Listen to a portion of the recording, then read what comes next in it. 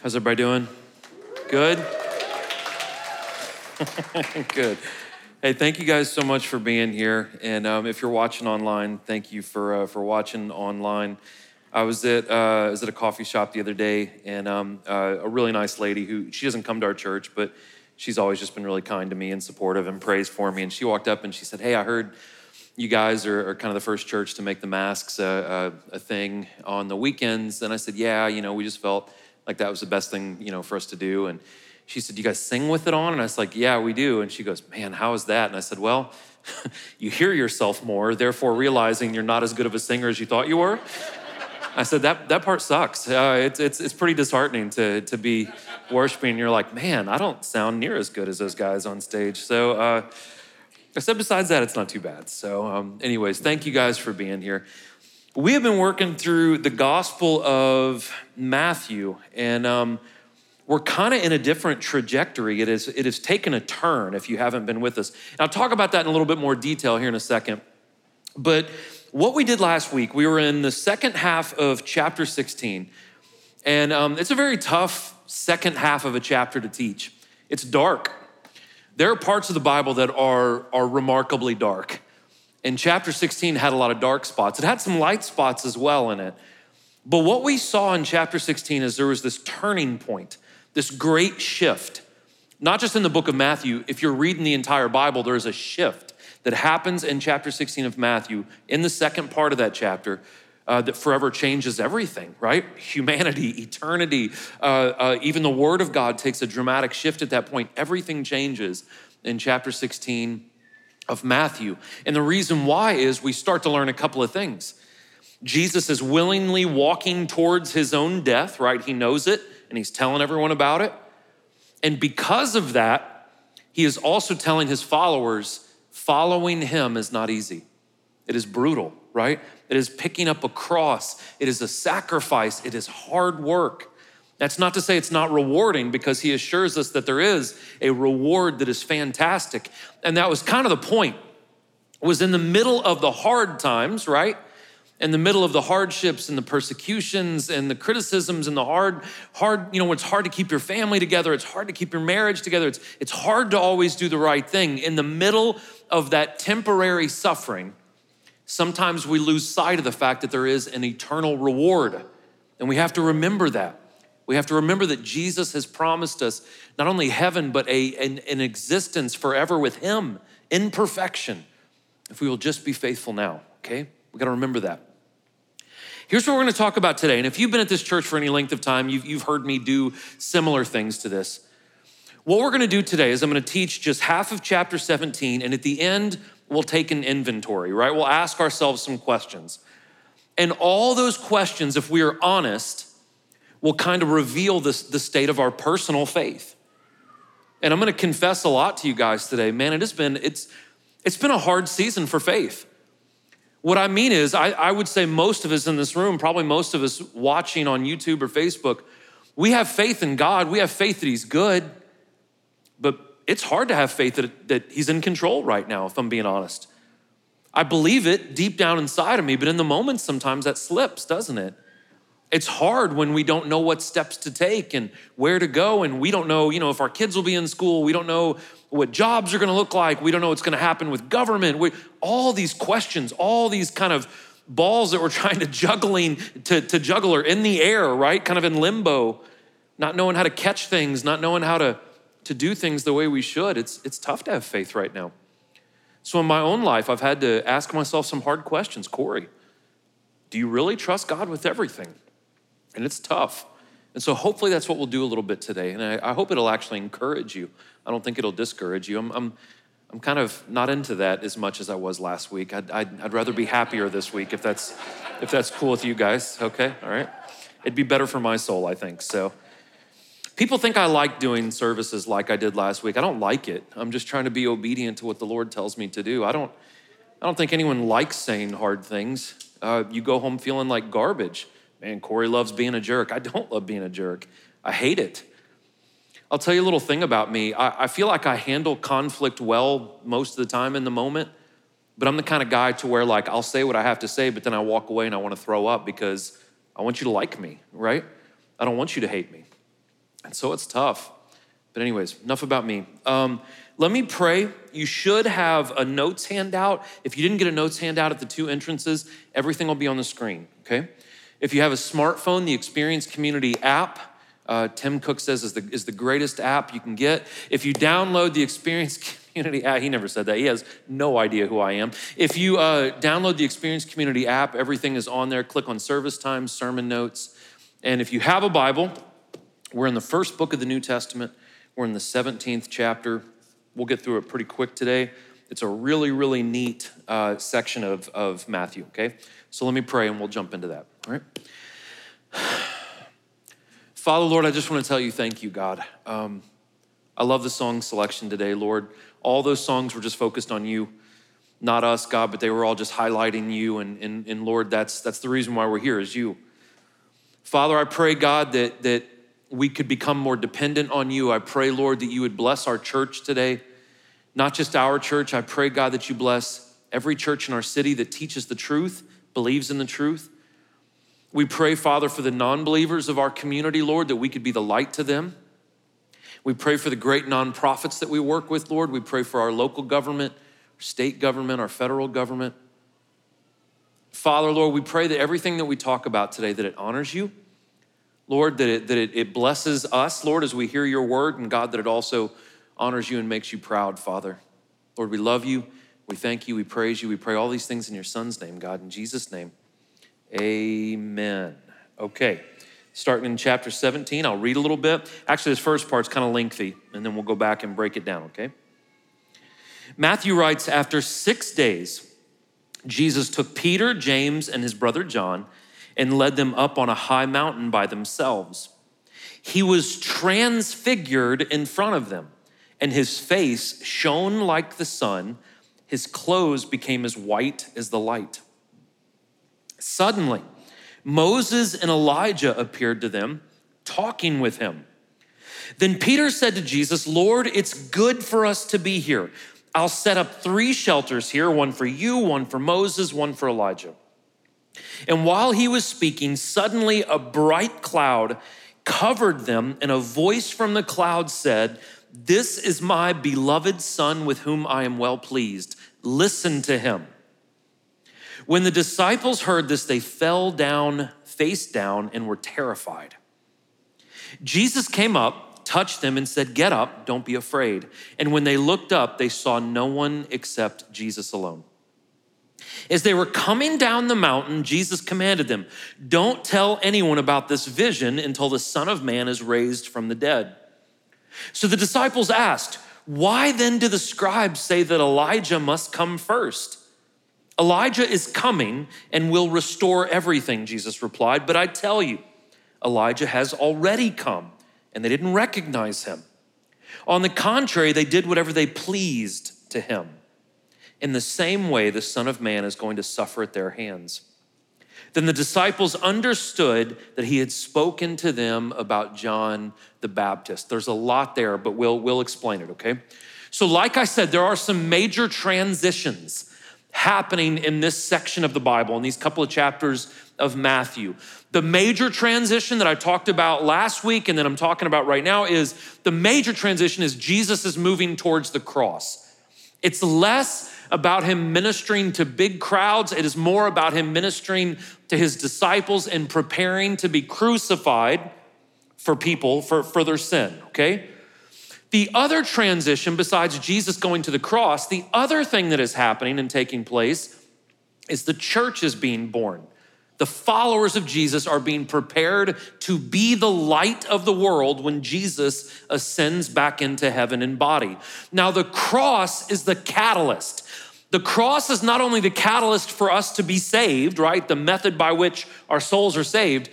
It is only through the cross that the church can be what the church is supposed to be. Because what happened is when Jesus was crucified, he ascended into heaven, he sent his Holy Spirit that fills the church, right? That when we believe in him, Ephesians 1:13, and call on his name, we're sealed with the promised Holy Spirit. And it is only by the power of the Holy Spirit that you and I can be the ambassadors of Jesus to the world around us. Without that Holy Spirit, we cannot be what God wants us to be to people that don't know who Jesus is, okay? So the end of chapter 16, I already said this, was very sobering, right? Almost a little hard to take. Talk about carrying a cross, and there's going to be suffering and hardships. But there's also encouragement at the end of chapter 16, because Jesus assures us that there will be a reward, that God is faithful to reward those that are faithful to him. So 6 days, about a week, right? After Jesus kind of drops this bomb on his disciples, it's gonna be tough, but there's gonna be a reward. Jesus is going to take his inner three, his three closest friends, and he is going to give them a physical example, right? He's gonna give them evidence of this reward, of the kingdom of God. And so Peter, James, and John were three of the disciples. They were kind of the inner circle of the inner circle. Jesus had his 12, but his real close friends were these three. Isn't it interesting within our own lives, and the older you get, you'll realize this, you'll really only have about 3 really close friends in your life. It's crazy. This kind of Jesus model where he had, 12 people that he was close to, but he was really only close to about 3 people. We see this in our own lives. We see that small groups don't really work that well when they get much bigger than about 12 or 15 people. The intimacy and the relatability kind of drops down. And so we see that this Jesus model works. It works all the time. It's pretty fascinating. So it says that Jesus was transfigured. This is not a word that we use a lot in our common day vernacular, right? It's similar to the word metamorphosis. It's a changing. It literally, by definition, means to change into something more beautiful or to become more elevated. If you think of like a caterpillar becoming a butterfly, right? That's a metamorphosis. It's a transfiguration, if you will. And so Jesus was going to take these 3 guys. He is going to temporarily transform, transfigure, metamorph, whatever you want to say there. And he's going to give them a glimpse of the kingdom of God. And he's gonna give them a glimpse of what he is going to look like in his kingdom, his fullness. Now there are times, and I don't mean this disrespectfully, there are times when the words of the Bible just fall flat when it comes to describing things, because there's only so much that we can describe with words on paper. So when you read the book of Revelation and you read about heaven, right, and the place that we're going to inherit for forever, when you read about that, it sounds really, really awesome, but when we actually get to see it in person, the words, they're just not gonna stack up to what we're gonna see. That's what's going on here. Imagine Matthew is trying his best to describe what these men told him, right? Doing his best, and he said it was like looking at the sun. Jesus' face was like the sun.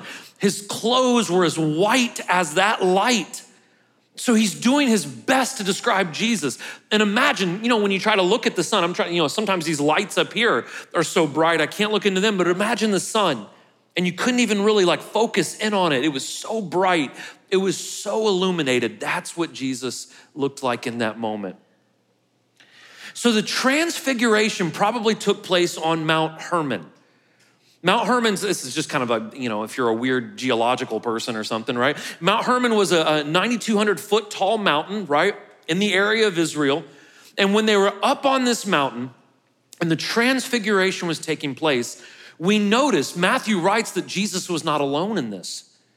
Moses was there and Elijah was there. And as they were there, Jesus, Moses, Elijah, Peter, James, and John, this cloud kind of encompasses all of them. That cloud is called the Shekinah glory. That's a very, very biblical word. It's a Hebrew word. It's a word that we probably don't speak of very often. It's mentioned several times in the Old Testament where Moses would go up on mountains and you would see this kind of glory, this presence of God. That's what Shekinah means. It means the presence of God, and you could see it. Another time it's mentioned in the Old Testament is in the Ark of the Covenant. It said that the covenant, they said that there would be this kind of green glow that would be between the seraphim, the angels of the Ark. If you're not familiar with that, if you've ever seen Raiders of the Lost Ark, if you haven't, I feel like I've somehow failed as a leader. But if you've never seen Indiana Jones, the Ark of the Covenant, you could see the Shekinah glory on that at the top. And so Moses and Elijah, why were these 2 guys there? For several reasons. But the most important was they represented the law and the prophets, basically the Old Testament. If you don't know anything about Moses, Moses wrote the first 5 books of this Bible. He represented the law. Elijah, one of the most prominent prophets of the Old Testament, represented all of the Old Testament prophets, right? And so what Jesus was doing by bringing Moses and Elijah there with his disciples is he was showing his disciples that Jesus was greater than the law, greater than the prophets, and he was the connecting point between the old promise and the new promise. The 3 men, Peter, James, and John, represented the church, the New Testament. So right here in this group, we have everything, right? We have the entire story, the narrative of the Bible represented in this group of men, okay? Very interesting. So we love Peter, right? I kind of pick on Peter sometimes. We're gonna laugh about it when we get up to heaven and hang out with each other. But Peter is like that guy that he doesn't know what to do a lot, but he wants to do something. And so in the middle of this cloud and this glory of God and Jesus is shining like the sun and Moses and Elijah appear, and Peter's like, you guys want me to build some homes for you guys real quick? Can I build a tent? Do you guys want to hang out? And Peter doesn't know what to do, but he just wants to do something. And I love it. In the middle of Peter talking, it says God interrupts and says, "Psst, this is Jesus. Listen to him. Peter, be quiet a second." You know what's amazing though, is when it says that the 3 disciples heard the voice of God, it said they fell down, face down, and were terrified. When you look up the Greek word terrified there, it means exactly what it says. They were scared, right? They wanted to pee their pants, right? They heard the voice of God, and the Bible says the voice of God is like rolling thunder and like crashing waves. It kind of rattled them, right? Now, if you get into the Bible, virtually every time a person has an encounter with God, sees a glimpse of God, or even has an encounter with an angel, you typically get the same response every single time. It says they were terrified, says they fell down like dead men, and it's not because God is just gets a kick out of scaring people. He is God. He is something so much bigger and so much beyond us that when we come in contact with him in this state, right? It's scary. It's huge. It's a big deal.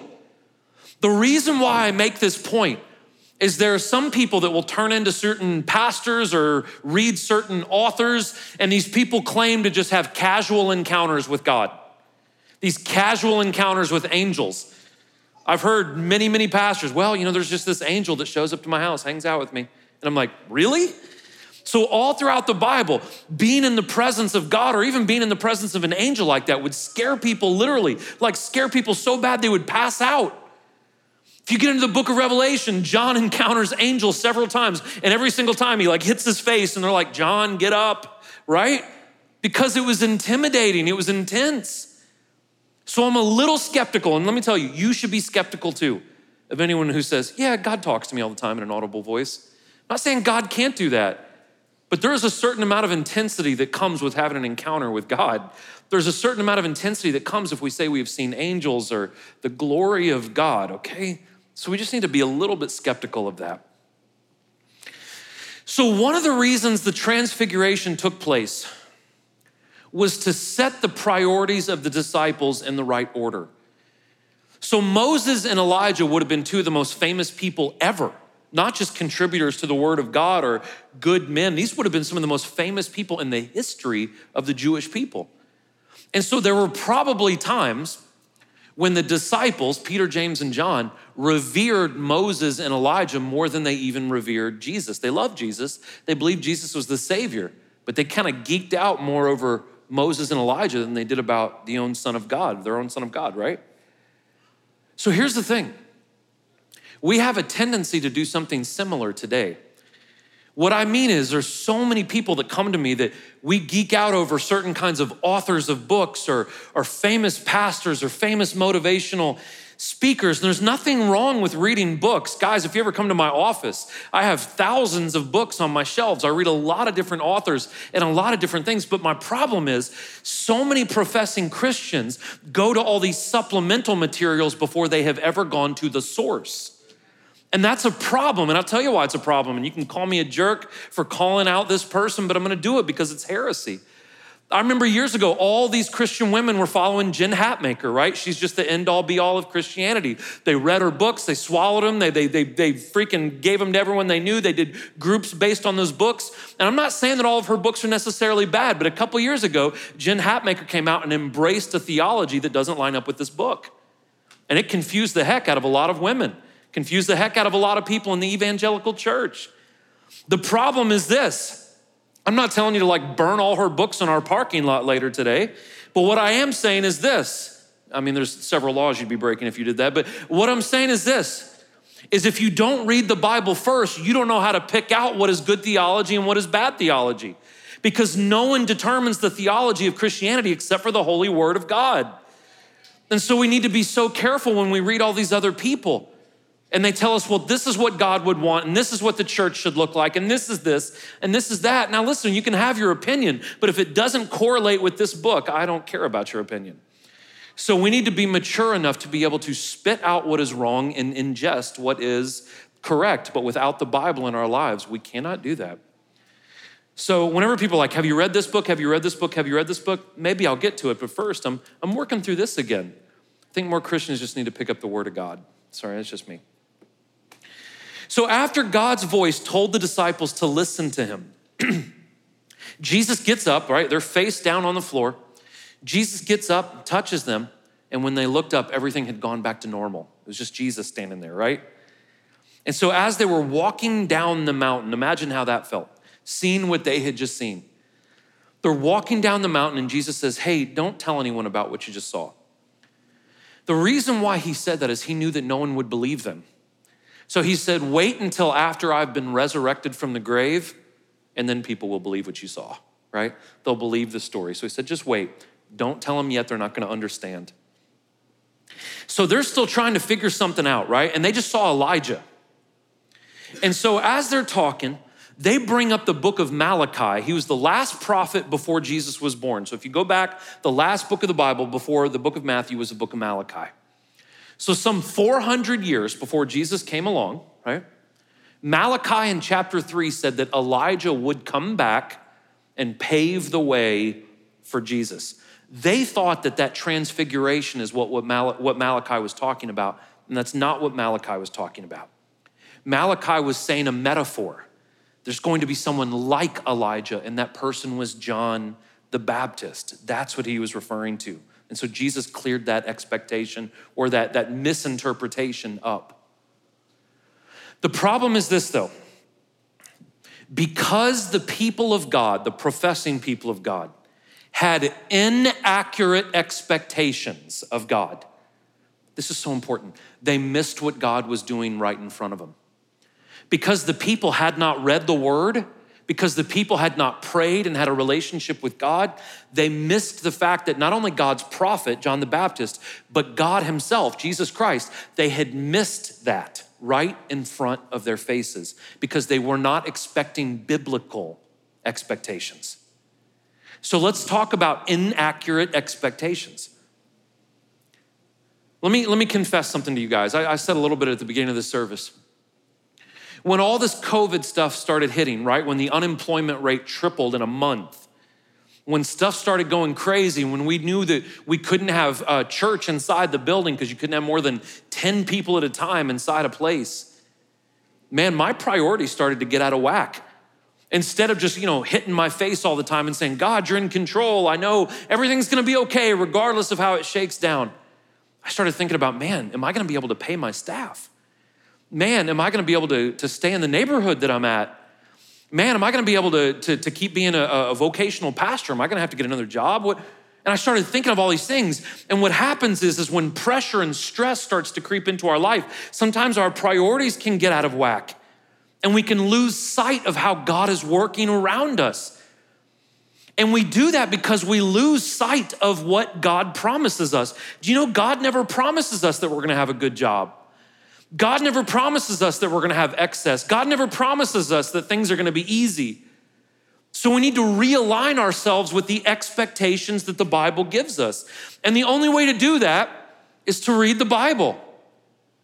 The only way to know what God expects out of us and what God promises us in this life. I don't know if you guys know this, God doesn't promise us longevity. The Bible says this life is a vapor. You could be dead tomorrow. The Bible doesn't promise you that you're gonna live for a long time. The Bible doesn't promise you that you're always gonna be healthy. The Bible doesn't promise you that you're gonna be wealthy either. These are lies. These are inaccurate expectations. And the only way to correct that is by the word of God. We also have to pray. Man, prayer is so important. Not only do we need to pray, we need to pray with intentionality. We need to say, Lord, fill us up with your Holy Spirit. I need more of your Holy Spirit. But when we do that, we need to make sure we declutter and get all this other sin and garbage out of our hearts so the Holy Spirit can fill us. And we need to pray for the gifts of the Holy Spirit. We need to pray for the gift of wisdom. Man, we need that big time right now. We need the gift of discernment to let me know what is right and what is wrong. And we have to constantly be dependent on him, okay? That's how we correct these inaccurate expectations that we have of God. All right, next part. When they reached the crowd, a man approached and knelt down before him. Lord, he said, have mercy on my son because he has seizures and suffers terribly. He often falls into the fire and often into the water. I brought him to your disciples, but they could not heal him. Jesus replied, this is to his disciples, you unbelieving and perverse generation, how long will I be with you? How long must I put up with you? Bring him here to me. Then Jesus rebuked the demon, and it came out of the boy. And from that moment, the boy was healed. Then the disciples approached Jesus privately and said, why couldn't we drive it out? Because of your little faith, he told them. For truly I tell you, if you have the faith the size of a mustard seed, you will tell this mountain, move from here to there, and it will move. Nothing will be impossible for you. There's a lot of misconceptions in that part that I just read, and hopefully we'll clear them up. So Jesus has his 3 closest disciples up on the mountain. And so what's happening with the other 9 disciples while that's going on? So after the transfiguration, right? They're walking down, they reach the crowds. They found out that the other 9 were trying to do the work of Jesus, but not doing a very good job. A man runs up to Jesus and says, Lord, my son is having seizures. He is falling into fires. He is falling into bodies of water. I asked for your disciples to pray and have him healed, but it didn't work. I need your help. Now, let me clear up. These were not seizures like epilepsy. This is not a seizure like we would think of a seizure. What was happening is this boy was being demonically oppressed and possessed, and because of that, he was trying to kill himself, throw himself into fires, throw himself into bodies of water. He was probably cutting himself. We see that multiple times in the Bibles with people who are demonically possessed. They are hurting themselves, trying to damage their bodies. Now listen, I'm gonna say this with a lot of care and a lot of sincerity. Self-harm comes from a very evil place. If you self-harm, I'm not saying you are evil, but I'm saying that there is evil coming against you, coming from a guy who used to self-harm and tried to take his own life 3 times, okay? The devil comes to steal, kill, destroy. The devil wants nothing else for you to hurt yourself, nothing more than he wants you to hurt yourself and possibly take your own life, okay? That comes from a very evil source. Listen, that means when those thoughts creep into our head of hurting ourselves, those thoughts creep into our head of killing ourselves, we need to speak the name of Jesus Christ. We need to pray against those thoughts. We need to hold those things captive. We need to confess those feelings and thoughts to people that we trust so they can pray with us. That is a very big spiritual issue, and we need to take it seriously, okay? That kind of self-harm, the suicidal thoughts, that comes because evil is coming against you. It's not a good thing. So as the power of God is on display up on the mountain, right, the transfiguration, down below the lack of faith from the disciples prohibits them from exercising the power of God. So what does Jesus say to his 9 disciples that are left? Man, he yells at them, calls them unbelieving, calls them perverse. He goes, how much longer do I have to hang out with you guys? He gets mad at them, probably raises his voice at them. connecting them with the non-believing Jews that he has been fighting with for several years with these guys. So a very frustrated Jesus, right? He's frustrated his followers, turns to this demonically possessed boy and says, leave to the spirit, right? Get out. He rebukes the demon leaves. This sheds a lot of new light, this whole scenario, on the state of the faith, the issue of faith with Christians. And Jesus turns back to his guys and he says, you didn't do it because you lacked faith. You didn't have faith. Now we have to be careful with this topic of faith, all right? We have to be very, very careful with this. Many people take this passage from Matthew and they say, well, if we pray for something and it doesn't happen, it's because that person didn't have faith or because I didn't have faith. And that is not always the case. Faith is a vessel for God to work through us, but our faith is not what does the miraculous. It is always God's power, not ours. So we need to be careful, right? We need to be careful to say, well, I have so much faith. I can do this, right? Because I have this faith. Jesus said, nothing's impossible for me, and that is taking way out of context. Faith is trusting that God is in control. Faith is believing that whatever happens when I lay my hands on someone and pray for them, whatever happens, I trust that God knows what's best and he's gonna do what's best for everyone involved. We have to pray for God's will to be done, right? So we have to be very careful with this whole faith thing. We also have to keep this particular miracle in context. The Bible says that whatever we pray for that is in alignment with God's will come to pass. It will happen.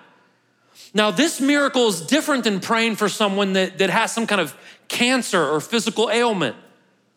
It is always God's will for people to be saved. We know that from 2 Peter. We know that straight from the mouth of Jesus in John chapter 6. It is never God's will that anyone go to hell. God does not want people to go to hell. So whenever we pray for someone that is demonically possessed, oppressed, or lost, it is always God's will to deliver that person. Therefore, when we pray in faith that demons be cast out or spirits be cast out or that people be saved, those things will happen because it aligns with the will of God.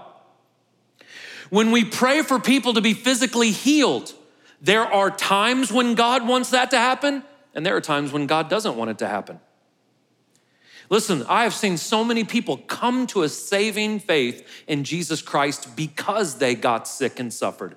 And I would rather people die at a young age from cancer and be saved than live to be 120 and go to hell. And Jesus knows better than we do. Even Jesus, I'm kind of spoiling the end, towards the end of the book of Matthew, Jesus gets on his knees in the garden before his crucifixion. And he says, Father, if it be your will, let this suffering pass. It was not God's will. Jesus suffered and died. So the ultimate level of faith is to pray, God, whatever your will is, let it be done. Whatever it is, and I will still love you, regardless if this person remains sick, regardless of what happens. Lord, I pray for you to heal them, but if it's your will, let it be done. Let me tell you a story, and I don't think the families would mind me sharing this with you. About 6 years ago, I think it was about 6 years ago, we had two families at this church that their children got a very, very lethal forms of cancer. Their children, one, I think the little girl was about 1 or 2 years old. The boy was 12. Both got cancer at the same time.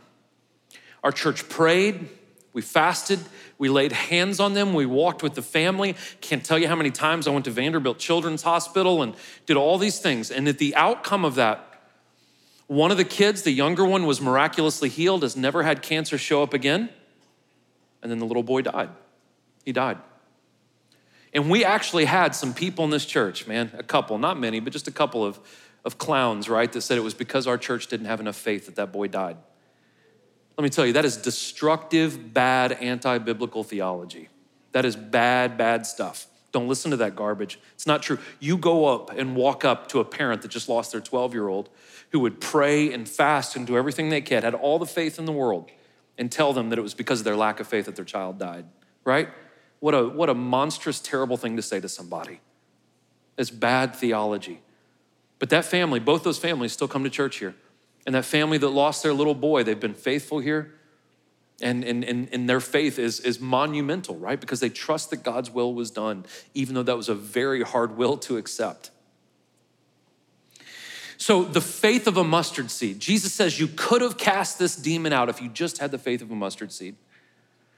What we've established is true faith is the admittance that we are powerless. It is all him. It is all him. And when Jesus was speaking about the faith of a mustard seed, he was referring to us letting go. You have to let go of yourself. Realize just how small you are. Realize just how powerless you are. And when we realize we are weak, we acknowledge that God is strong, that he can do amazing things.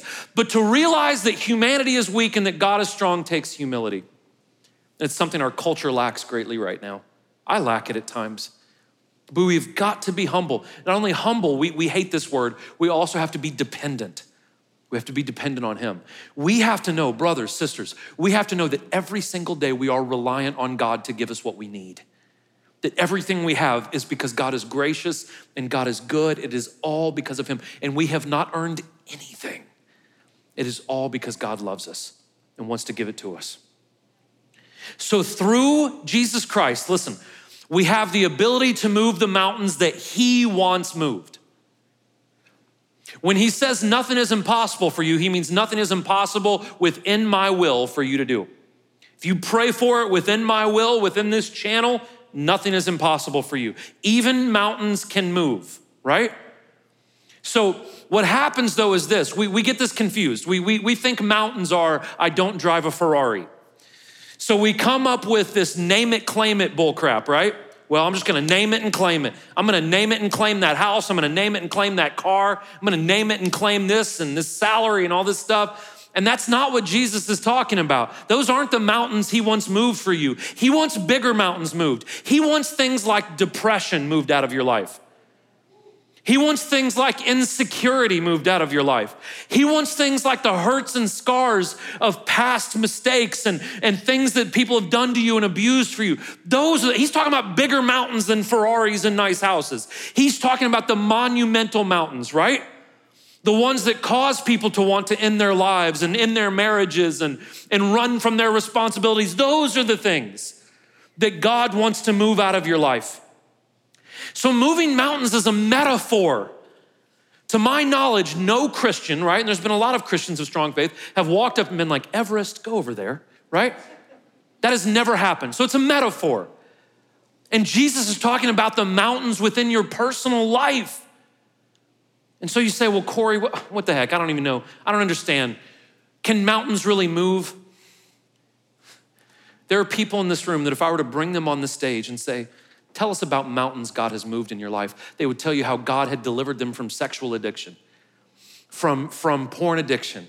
They would tell you about how God had delivered them from substance abuse, how God had fixed their marriage that so much was shattered, but by the power of God, God moved that mountain, fixed their marriage, how God had brought back wayward children that had run far from the gospel. There are people in this room that could tell you stories that would make the hair on your arms stand up, mountains that have been moved. Does God move mountains? Absolutely, God moves mountains.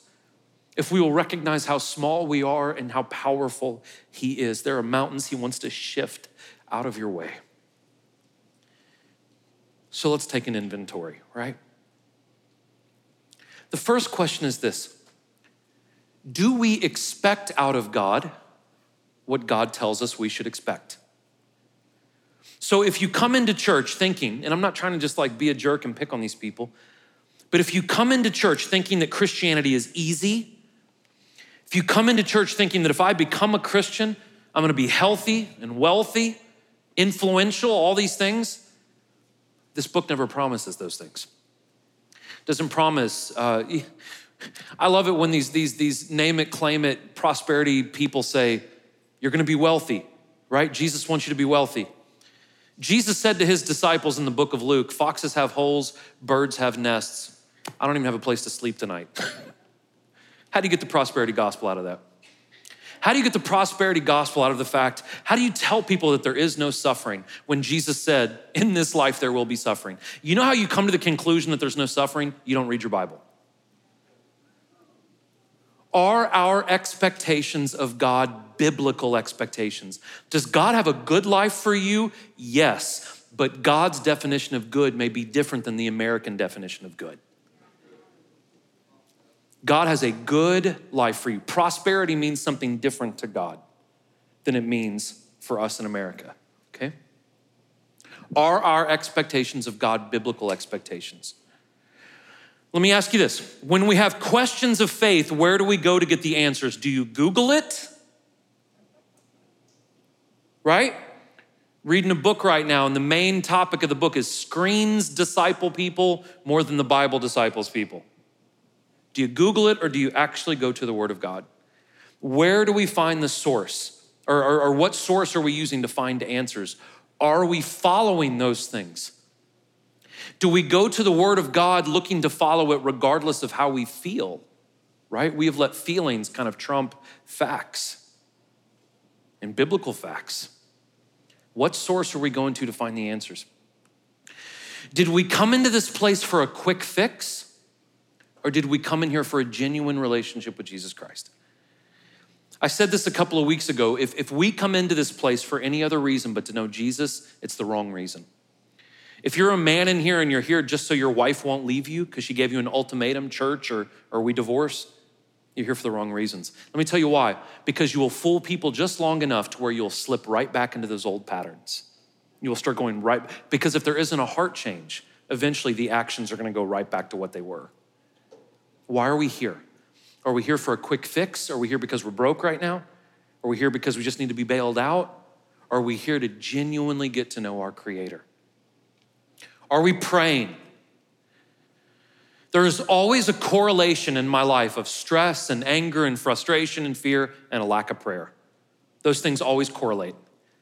But when I find myself in a healthy prayer life, I find that I'm more confident. I find that I have peace. I find that I have joy. I find that I have contentment, the fruit of the Spirit, because I'm connected to the Holy Spirit. Are we praying?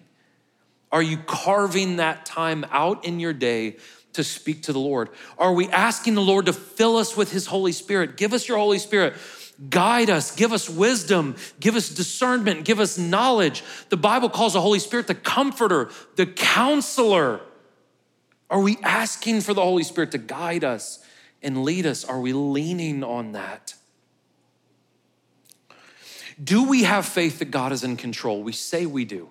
Listen, this is me. I remember in 2016, guys, election years are hard for churches. They're very hard. And I remember in 2016, I constantly said, do you believe God is in control? Regardless of who is elected in November, do you believe that God is in control? Do you guys believe that? Honestly, I'm asking you to be honest with yourself. Regardless of who gets elected, right? When they swear Kanye in, are you still gonna sit back and say, hey, would you be that shocked in 2020, right? Anyways, do we have faith that God is in control? Do we have faith that regardless of who is in the White House, Jesus still sits on the throne? Do we believe that? Do we really believe it? Do we believe regardless of what happens with economies, regardless of what happens globally, do we still believe that Jesus is in control? We need to step back and really ask ourselves that question. And if we believe that, why are we so afraid? Why are we so angry? Why are we so divisive? Do we pray for God's will to be done in our life regardless of what that will is? Think about that for a second. That's a scary prayer, guys, if we're just being honest. Oftentimes we go, God, I need this, I want this. I need help with that, I want this job, I want this whatever, I need this to happen. Maybe we should approach the Lord saying, God, what is your will for my life right now? What's your will for my family? What's your will for this relationship? What's your will for me? God, I just want to be in your will. Father, whatever your will is, let that be done in my life. Show me your will. Reveal it to me. But in order to ask God to do his will, we have to be humble. Are we humble people? Are we obedient people? Are we dependent on Jesus? Every single day, the Lord's Prayer says, give us today our daily bread. That means literally, I depend on Jesus today to give me the food I need. Literally. I depend on Jesus today to give me the spiritual sustenance I need. The Holy Spirit, the bread of life, right? The Word of God. That means that we have to have a daily dependency on Jesus every single day. And here's the last question I want to ask you, and no one can answer this except for you. Not what are the mountains that you want to move in your life? Because let me tell you something. There may be mountains in your life that God has strategically put there because he doesn't want you to see what's on the other side. There may be doors that have been shut in your life and you're like, God, why is that mountain there? And God's saying, because you don't want to know what's on the other side. It's not good for you. There are times that God shuts doors because he knows, right? He knows that there's a reason why all of us in this room are not millionaires. It wouldn't be good for all of us to be millionaires. Some of you are like, you're right. Now, do I want more money? Of course, I think all of us would like to have more money. But man, there are some of us that if you gave us $1 million, it would go up our nose, right? We would do awful, evil things. I've known people who've done it, who've blown hundreds of thousands of dollars in a couple of weeks. They've come into money and they burned right through it. So we often pray, God, make me prosperous. And God's like, prosperity wouldn't be good for you. It'd be unhealthy for you. So maybe we should get on our knees and we should say, God, reveal to me the mountains that you want to move out of my way so I can have a better relationship with you, so I can have a better marriage, so I can raise my children better, so I can be kinder to those that are different from me. God, what mountains do you want to move? And I'm talking about big mountains. Guys, there may be some insecurity in your life right now that God says, I want to take that insecurity mountain from you and I want to give you security in me. There may be hatred because someone has abused you. God doesn't want that mountain in front of you. God wants to remove that mountain of hurt and shame and scars and regret. There may be mountains of addiction. There may be mountains of sexual struggles. There may be all kinds of mountains. And God says, if you'll just let me, if you'll just have a little bit of faith, if you will relinquish control, if you will acknowledge that you are as small as a mustard seed and I am strong, nothing will be impossible.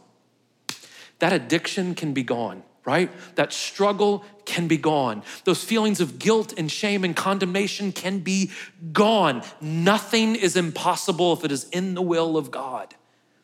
So God says, show me your mountains. Show me the mountains, right? And if you will just relinquish control, I will move those mountains out of your way. What are the mountains in your life that God wants gone? And have you given those things over to him? Have you trusted him to move those things out of the way? God wants you. It says in Jeremiah that he has good plans for you. He wants what's best for you. He is a perfect, loving father. He wants you to have good relationships. He wants you to have contentment and joy. I'm talking about the big things. People think a Ferrari is contentment. That's not contentment.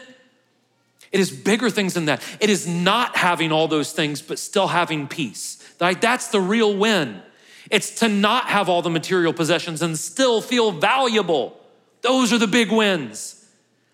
It's to not have the affirmation of man, but to have the affirmation of God. Those are the big things. Those are the things really worth fighting for in this life. What mountains does God want to move for you? Would you bow your heads with me, please?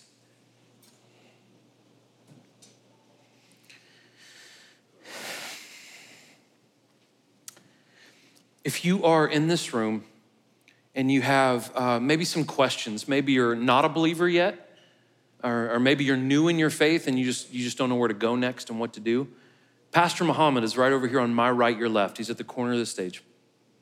God has moved some mountains in that man's life. You should ask him about that sometime. If you have any questions, come up here and ask Muhammad. If you are watching online, email us at info@experiencecc.com. We'll get back to you, okay?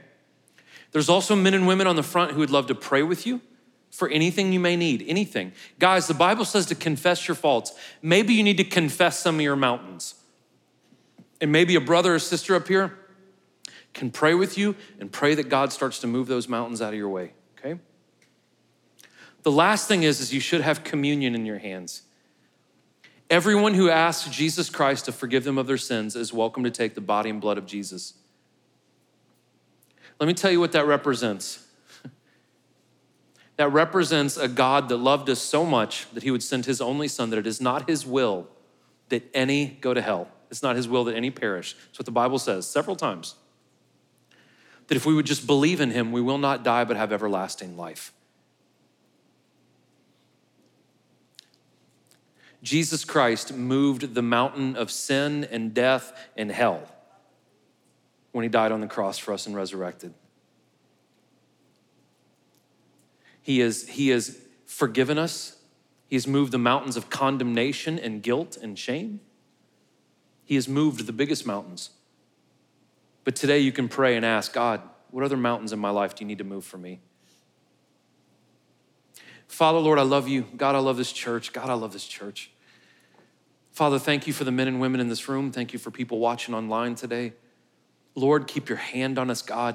Lord, whatever mountain may be in our way, maybe we haven't even recognized that these things are mountains, but God so exposed those to us. Maybe we've been wondering why we've been stuck, and maybe that's because we've been hitting the side of a mountain. Lord Jesus, whatever mountains you want moved in our lives, God, show us those things and give us the courage to have the faith in you so you can get them out of our way. Lord, we love you. We praise you. We thank you, God. We give all things over to you, Lord. We acknowledge that we are weak and you are strong. Pray all these things in your son's name, God, in Jesus' name. Amen. I love you guys so much. You're welcome to help yourself. Thank you, guys.